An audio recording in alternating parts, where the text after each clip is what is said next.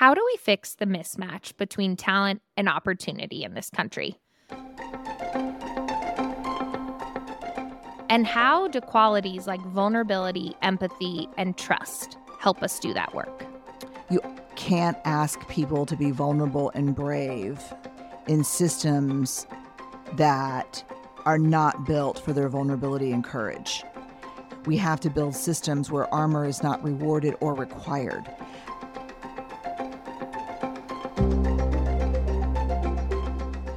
America's workforce. We lead them, we need them, we rely on them. But can they rely on us? I'm Rachel Romer, CEO of Guild, and this is Opportunity Divide.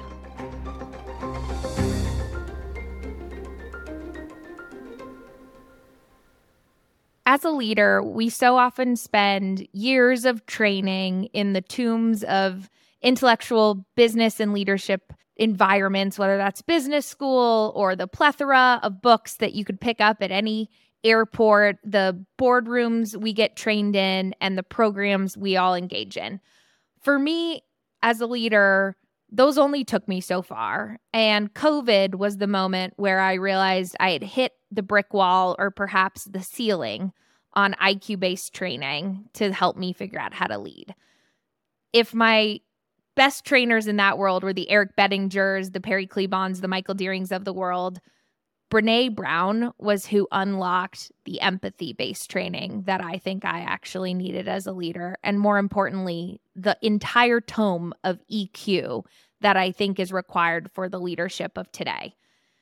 She's a household name at this point. Her research and work on empathy, shame, vulnerability, and leadership has shifted the paradigm for the business world well beyond me, thanks in large part to her widely viewed TED Talk and her now 6 #1 New York Times bestselling books, including Dare to Lead and one of my favorites, Atlas of the Heart. She's recently hosted 2 podcasts and has also filmed a lecture for Netflix and a series about her latest book, Atlas of the Heart, on HBO Max. It is such a privilege to have Brené here for this conversation as we dig into how leaders can facilitate tough conversations and listen in order to identify the true opportunity divide that is holding back their organization and their people from reaching their full potential. If you had the chance to teach Dare to Lead or to be the exec coach of new frontline managers, what's the top thing that you would want to coach a new frontline manager in? Breath work. I've worked retail. I bartended and waited tables for 8 years. I was a customer service rep for AT&T and a union steward. I took calls at a service center in English and in Spanish. I've had a ton of frontline jobs, and I don't really hire very many people, at least that are going to be working with me directly, who have not had a lot of frontline experience. Brené, I never knew this, but are you saying that if I want to work for you, I have to go and wait tables first? I'm saying you have to demonstrate some skills and humility that can only really be taught by frontline work. There's a quote. Yeah. I can neither confirm nor deny that I have a symbol that represents that quote tattooed on my arm, but there's a quote, and the attribution is really unknown, and it says, "Between stimulus and response, there is a space. And in that space is the power of choice, and in our choice is our liberation and our growth." The way I write it to myself is S, close parentheses, R. So between stimulus and response, there is a space. I grew up in a family where there was no space between stimulus and response. Something happened, you responded right away. Sometimes even how I grew up, 5th generation Texan, you anticipated the stimulus and you responded before it even happened. So, there was no space. The more I think about what leadership is and what I would teach folks, starting with myself, this would be my me search, not my research, but my me search, like trying to understand something apply it to me first, is when you've got stimulus and response, something happening and our response to it just back to back, how do we get a foot in there and then use our hands to pull open the space between something happening and how we respond to make sure that response is aligned with who we want to be? When we're talking about frontline workers, people are not okay right now. The public is not okay. I am not okay as part of the public. And I've talked honestly about this. I've been with Steve for 30 years. We met coaching swim when we were very young. Hardest season of my marriage during COVID, during the racial reckoning. My kids really struggled. They were in college and high school. And I'm barely okay. And I have a ton of resources and a ton of privilege that other people don't have. And I'm barely holding on some days.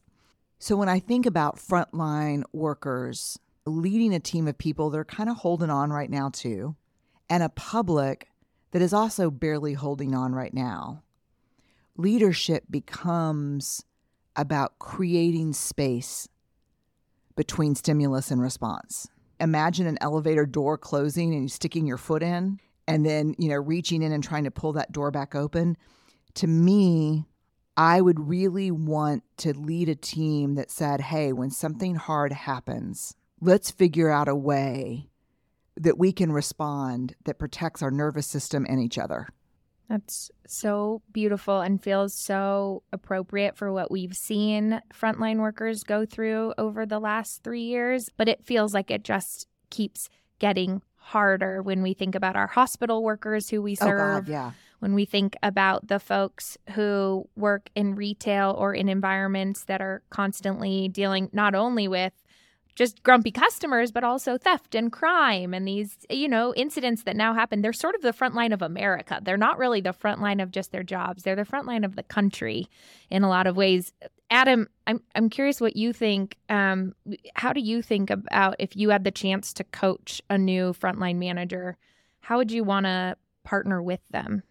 I'm going to tell them to listen to Brené Brown, because Brené, you just did something really powerful, which is you took a concept that I've always loved as a psychologist, and you completely changed the way that I think about it. I guess this idea of space between stimulus and response, I've always seen it as something that we're responsible for in our own heads, right? So that's about me marshaling emotional intelligence or some level of mindfulness, and I need to have the sort of the equanimity to be able to do it, right? And here you are saying, actually, this is the act of leadership, that you can create that space for your colleagues, for your team, maybe even for your boss or for your boss's boss, right? Because we can lead upward as well as laterally and downward. And I've never thought about leadership that way before, but I think it's profound. I mean, one of the things we've seen during the pandemic is we all became a little bit more reactive. There are more stressors, there's more pressure, there's more uncertainty. And so we feel like, well, the only way we get a sense of control is I'm just going to respond and fight fires really quickly. And you're saying we've got to fight those instincts. You've often referenced pausing. And I think it's a much deeper idea than just stopping, right? It's actually allowing people to analyze, what does this stimulus mean? What impact is it going to have on us? And how do we choose the best response as opposed to just reacting with the first response? I love that. Adam, can I ask a question? No, you're giving the answers here. No. I have a question, and we can learn together. And I have to say that I did not think about this as a leadership skill. I'm taking a really huge company through Dare to Lead, and I was asking a group of 180 VPs about, we know that anxiety is a very contagious emotion. We're starting to understand that calm is also, in fact, some people who study, in Bowen Family Systems, people who study anxiety, they don't actually believe anxiety is a function of individuals. It's so contagious. They really talk mostly about anxiety being a function of groups because it's hard to contain within an individual. And so most of us have been in a situation when there's been 4 or 5 of us, and then one person comes in and is so anxious, the whole group catches fire with anxiety. And I think we're starting to understand now a little bit that calm is also contagious. And so what was interesting when I was leading this group of leaders just this week through this, and I said, one of the things that we've noticed, we went in to organization after organization and said, who's the person that walks in where everybody goes, and they always point to someone. When I asked this week, this group of people about who do you know that's calm, we were on Teams and the chat blew up with one person's name. And I said, well, you're here. Let me ask you. And he said, I've never thought about it before. It's a skill, probably in his 50s. I've learned it over many years. I guess I see my job as creating that space between stimulus and response. I see my job as making your tattoo work. Wow. Yeah. Whoa. And so I don't want to take credit for that. I want to say that it's in working with leaders and understanding the power of calm. The other idea about frontline right now, I would say a critical mass of people, in my opinion, are emotionally unregulated right now. We have a ton of fight energy that comes from the dysregulation. And so calm space makers that's a leadership superpower right now. And I don't care whether it's like because you're leading a floor team of waiters at a sports bar or you're leading a team of software engineers in Silicon Valley. Breath and space makers, calm leadership, thoughtful matters. This is like human chamomile. Yes. I love that, Adam. It's so much richer than just breathing. And you're actually, Rich, I want to get your take on this too, but you're making me rethink something that I now want to go back and undo some advice I've given to some frontline leaders and managers. Quick backstory. A few years ago, we had a doctoral student, Allison Wood Brooks, who did her dissertation on managing anxiety. What she found was when you ask people, what do you do when you're anxious? And what do you tell other people to do? Something like 94% of people said, calm down. But they couldn't do it because, as we all know, anxiety is an intense, highly activated emotion. And so what Allison had found was instead of trying to calm down, it was easier to reappraise anxiety as excitement and say, look, anxiety involves uncertainty. Yes, it's possible something bad might happen, but it's also possible something good might happen. And, if you're nervous about having to give a big speech in front of your team or, to deal with a really difficult customer, then instead of saying, I got to calm down, you should just say, I'm excited. Right? And she found that actually improved people's performance in these stressful situations. But Brené, I think what you're bringing to the table that I never thought about before is that's relevant if you're in your own head, because calming down is so hard individually, right? But if you have a leader who's great at creating that space, and who I guess serves as a calming agent, maybe calm is a better place to go than excitement. So it's really interesting. So I'm thinking about Kristen Lindquist's work on language and neurobiology when you say that. So in Atlas of the Heart, I actually write about anxiety and excitement because they present very similarly, as Adam was saying, in the body. And then what we know, and this is the craziest research that I've come across in a long time, and I again go to Kristen Lindquist, but how we label emotion often dictates how our body responds to it, right? And so people are like, what is she talking about? And the only way I can just think to describe this is if Adam comes to my house and says, hey, your chocolate chip cinnamon cookies are my favorite cookies in the world. Can you make them for me? And I'm like, sure. I make them. And he said, they kind of taste different. And I said, oh, I use the blue bowl instead of my traditional yellow bowl. And he's like, exact same ingredients? Exact same ingredients. Why did the yellow bowl make a difference? That's how language is. Language doesn't only describe emotion. It tells our body what to do to respond to it, right? And so I think the distinction between anxiety and excitement for me is super helpful when my anxiety is about uncertainty and there's an upside. Like I'm going to give a big talk and, oh my God, I'm anxious. No, I'm actually kind of excited. I'm excited. Yeah, I'm excited, but it could go wrong, but I'm excited. Okay. As a leadership skill, and even as an internal skill, I think we need both the language in our toolbox, and I think we need some calm practices in our toolbox. I wish I could play on the field you all are on research, but it makes me think of all the parenting advice because I'm in the middle of parenting 2 little 4-year-olds, and I think about when they are anxious, saying calm down is about the worst thing you can tell a 4.5-year-old.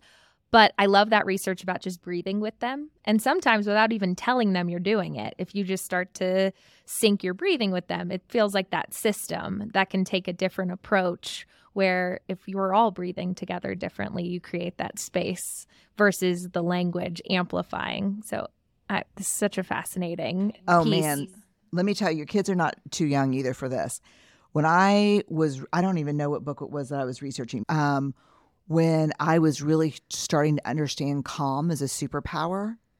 And I'm like nouveau calm. Like I was not built to be a calm person. I am like nouveau calm.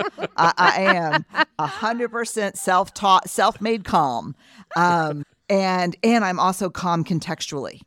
So if my husband is around, he's a pediatrician and he is not nouveau calm, he is wired for calm. And so I've learned a lot for him because watching over 25 years as he takes calls from patients who are panicked. And so they would call and be like, potential level 7 head injury. She rolled off something. It was 4 inches above the ground. But what I would see is how he would respond. He would never match tone. He would get really quiet. And he would say like, okay, tell me what she was doing before she rolled off. Mm-hmm. And tell me if you had to measure the distance that she fell when she rolled, how high would you say it was? 4 inches. Okay. What is she doing now? Just look at her and tell me about her. Oh, laughing and holding her feet. Okay. We're probably good. But I think when I was writing about this, about calm as kind of a superpower, before I even thought about it applied to leadership, this is when I was interviewing a lot of people that said, oh, breath is your teacher, yoga, breath. And I was like, man, I'm not wired for this bullshit right here. And then I ended up at West Point. And I ended up talking to some special forces folks at West Point who were teaching there. And I said, how do you stay safe? How do you make decisions? And the yoga people had taught me about the box breathing. And they're like, ma'am, it's all about breath. And I was like, what?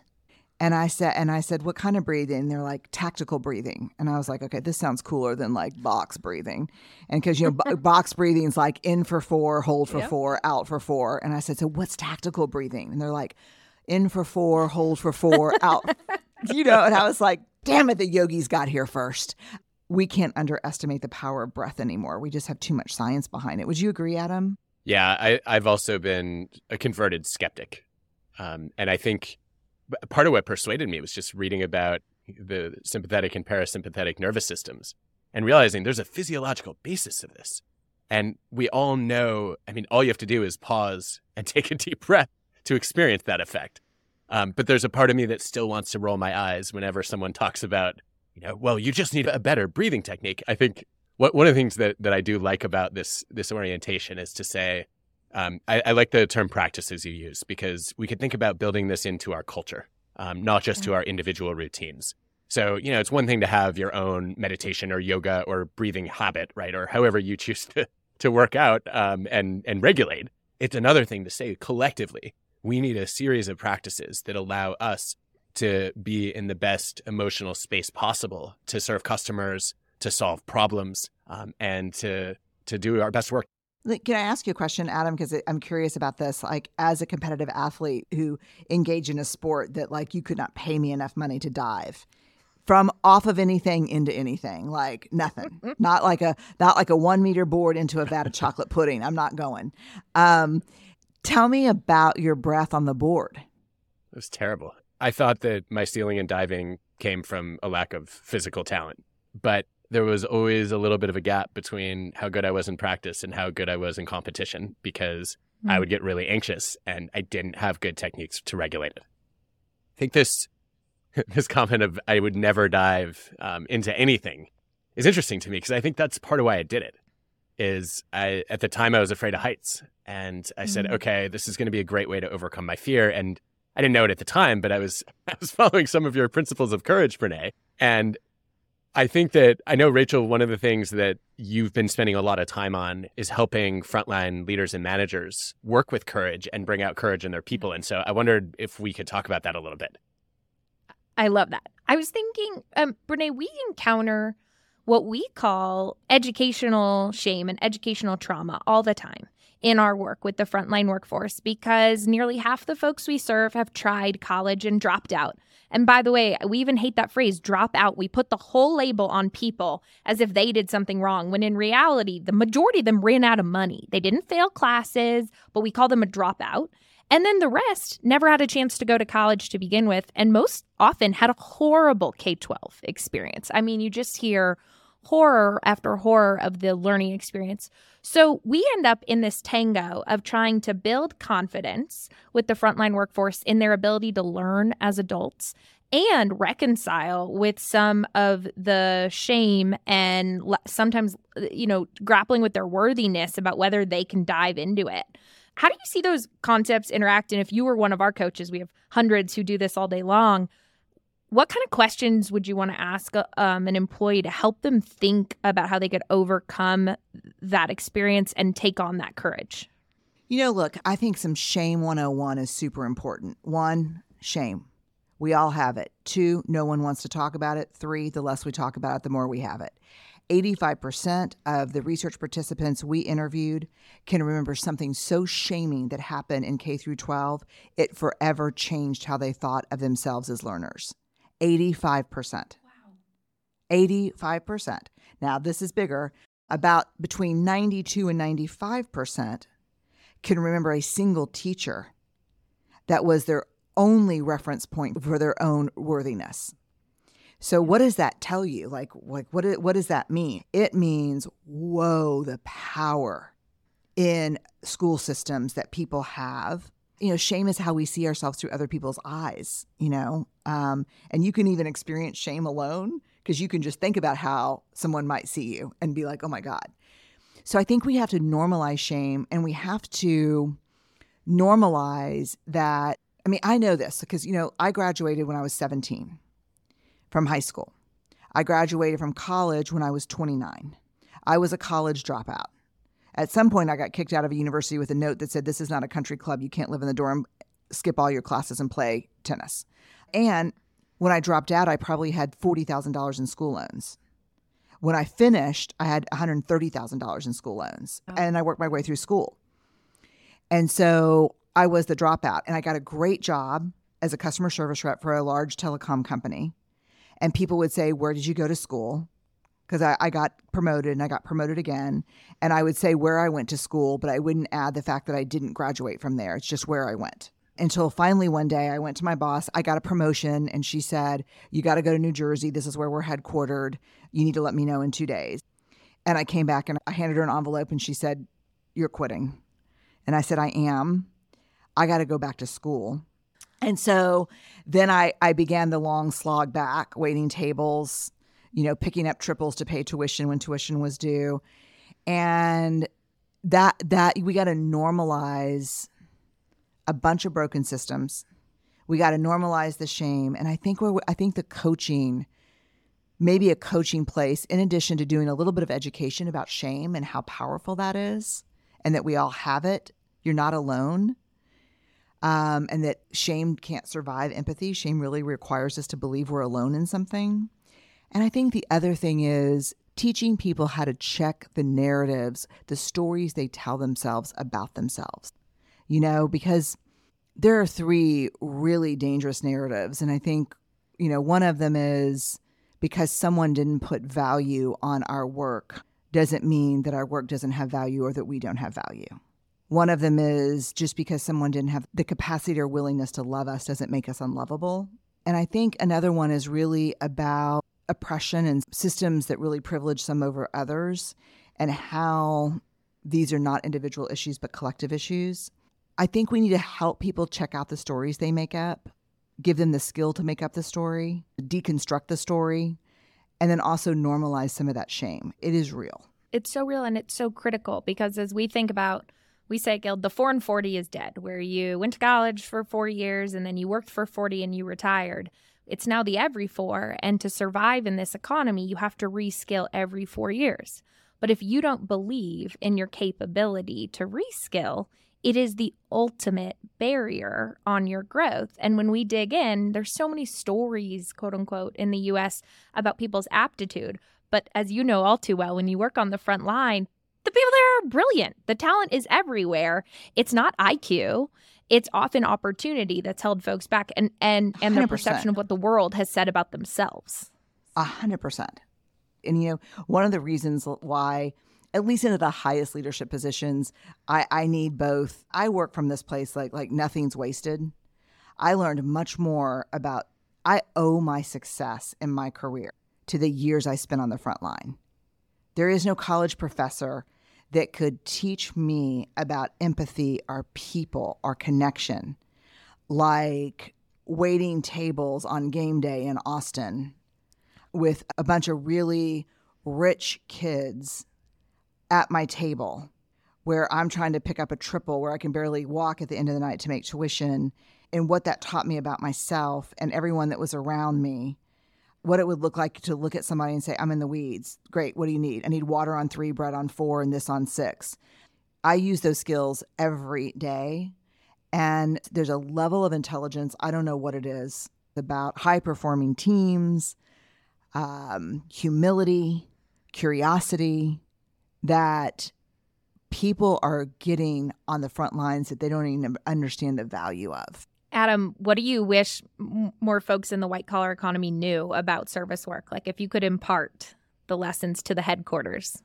There's so many things. My experience personally isn't as rich as Brené's. I worked as a lifeguard, and then I worked doing, sort of a mix of advertising sales and customer service exclusively over the phone. And I feel like in both of those jobs, the most important skill I learned was to listen. And, there are a lot of cliches and platitudes out there about listening. One of the things I did not understand until I worked in service roles, and of course there's been a lot of research that I've read since then, but it really just reinforced what I'd witnessed and experienced, is that a huge part of good listening is asking thoughtful follow-up questions, and kind of reflecting back, not in an active listening sense, just restating, but reflecting back, I actually learned something from what you said. What do you make of that, right? I think that's something that I really didn't expect going in. I think, when I was doing sales, for example, I was literally trained to take a script and give a pitch and then, be ready to go to, okay, this response if the customer reacts this way. And I found that I was at my most successful when I would pick up the phone and say, hi, I'm Adam. I'd actually just love to hear a little bit about your experience with our products. Tell me what's working. Tell me what's not. My job is to try to deliver something of value for you. And if it's not working, I'd really love to know what that is so that I can tell my boss we suck.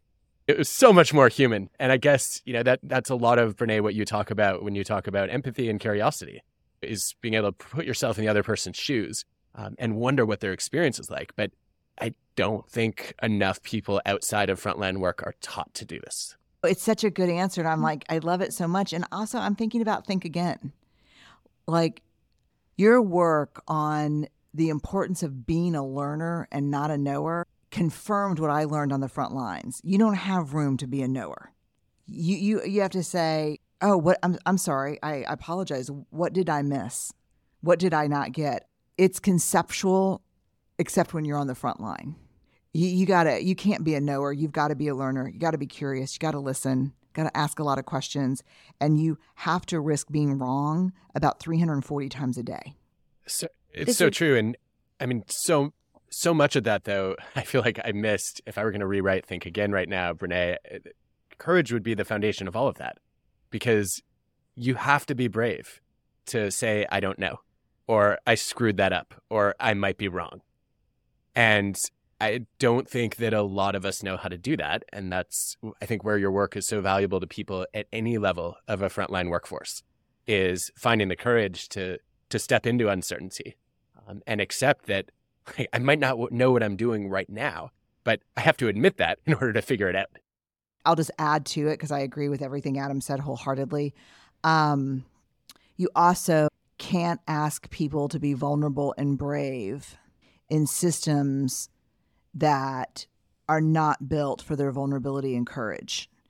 We have to think about identity. We have to think about power. We have to think about, if I'm really vulnerable right now in my career, it's seen as courage.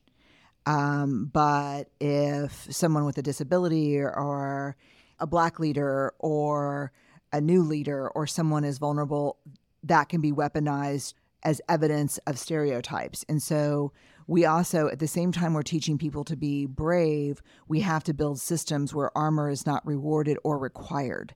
And if those two things don't happen at the same time, if there are not both micro and macro interventions, then it's a disaster.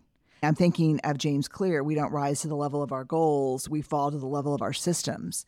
Mm-hmm. Yeah. And so I'm thinking that just skill up people around courage and vulnerability, but to not change systems is a disaster for individuals.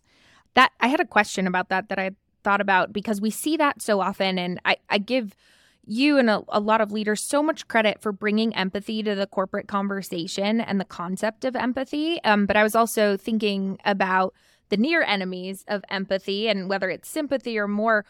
What does that look like when the system isn't designed for the employee or the frontline manager to bring empathy and vulnerability to work? And what do we need to scaffold in the system for that to be more possible for frontline managers, even if they're in a corporation that isn't yet making it safe for them to lead with those emotions? I think to some degree you can build a moat around your team. There's this teacher, oh God, this is an amazing teacher in a tough school. And so what she ended up doing is kind of having an invisible coat rack. So the kids actually kind of mime taking off their armor and hanging it up.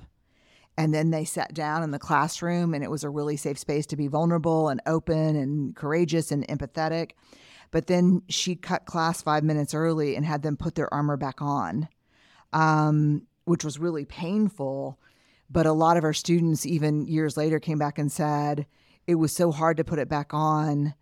I needed to put it back on before I went back and even walked home or went home with my parents or into other classrooms, but to have one single space where I knew what it felt like. And so I think we can do it in a team with a moat, saying, look, I don't know what's going to happen when you walk out of this team, but in here's how we're going to be. I think that's possible. It's tough. But I do love that idea of your management team as a moat, the manager in that small, often 8-person team that works a shift or works in a department. That's really powerful and could go a long way when the system isn't yet ready to change at the macro corporate level. Yeah, because what are you going to do? Are you going to tell a group of people? I mean, I believe with not just my heart, but my head, that vulnerability is the birthplace of really important human experiences: love, trust, belonging, creativity, innovation, courage. Are you going to tell generations of people, hey, we don't have the systemic change in place now for you to be vulnerable, so we're going to shut down all this stuff in your life? I don't believe that. That's like sometimes in Dare to Lead, we'll have BIPOC facilitators do just, all Latinx groups, because in that group, I can do that. And when I get back to work, man, I don't know if it's safe or not. Maybe it's just a critical mass of people finding a safe space to put it on, and then losing our tolerance for vulnerability and courage being a privileged act. That's just wrong. Morally, ethically wrong. I think this tracks really well with the basic premise that it's hard to change the culture of a whole organization, but it's much more doable to shape the culture of your own team. And I think to do that, one of the things you have to do is, Brené, what you call rumbling. and for a lot of people, that's a difficult conversation, or it's an uncomfortable discussion about the armor that other people might be wearing or the vulnerabilities we can't show. Can you talk to us a little bit about how to initiate those conversations if I'm a frontline manager having to tell my co-manager, right, that they're silencing people and shutting down their voices? Carefully and with curiosity. So I might say, if you and I work together, I might say, you know what, Adam, we're hearing from the same couple of people every time in this meeting, and they seem to be people that really agree with us. I'm wondering if it would be helpful if we tried to work really hard to create some space for other people. We don't want to call on them and put them on the spot, but I wonder if it'd be helpful if we even asked, like, do you feel comfortable talking in the meeting? Or what could I do to make this a better place for you to speak up if you disagree with something? For us, a rumble is prepare for a difficult conversation, bring a point of view, and discomfort is okay. Like normalizing discomfort. But I think when we look at the rumble starters, people are like, oh, I thought you were going to give me a decision tree about what to say, not just sentence stems like, help me understand, walk me through. This is not my experience of that. Like the heart of difficult conversation is curiosity. This goes to another one of those stems that I use all the time that you Brené, you introduced me to. It's the story I'm making up is like I may not know what I'm talking about here. I'd love to hear your story. It's such an invitation to curiosity and such a natural way to show humility. Yeah, and I think it goes back to a Coveyism. Seek first to understand, then to be understood. It's a good way to live. Very big challenge for me because I just mostly am interested in being understood, to be honest with you. But I do think it is just a hallmark of curiosity. It's a curiosity hack. Well, I feel so grateful the way it comes through in Dare to Lead, and I don't want to overstate, but in wrapping up, Brené, I want to thank you for creating a system for leadership that for those of us, in particular female founders, I've spoken to so many other women in leadership, that has felt authentic. Thank you. Thank you. Thank you. As I look back on my and Adam's conversation with Brené, there's so much that I will take forward. But the most impactful moment for me as a leader myself, and as I think about supporting the frontline leaders of the American workforce, is that idea of applying her very cool tattoo, that same concept that Adam had researched around the idea that between stimulus and response, there is pause. That concept being not just an intrapersonal concept and one that could be applied to our meditative lives or our inner workings, but actually a management concept. The idea that can take forward into how we lead is pretty powerful. We rely on them, but can they rely on us? I'm Rachel Romer. We'd love if you'd join us to continue these important conversations. To do so, click the link in the show notes. Next time, we have to get past this idea that motivation is something that one person does to another, when in fact it's something that people do for themselves. Daniel Pink joined us for a fascinating conversation. We need to stop acting as though the frontline workforce just isn't motivated enough. I'll be your hallelujah chorus on that one and just sing out in the loud of voice as I can. Amen.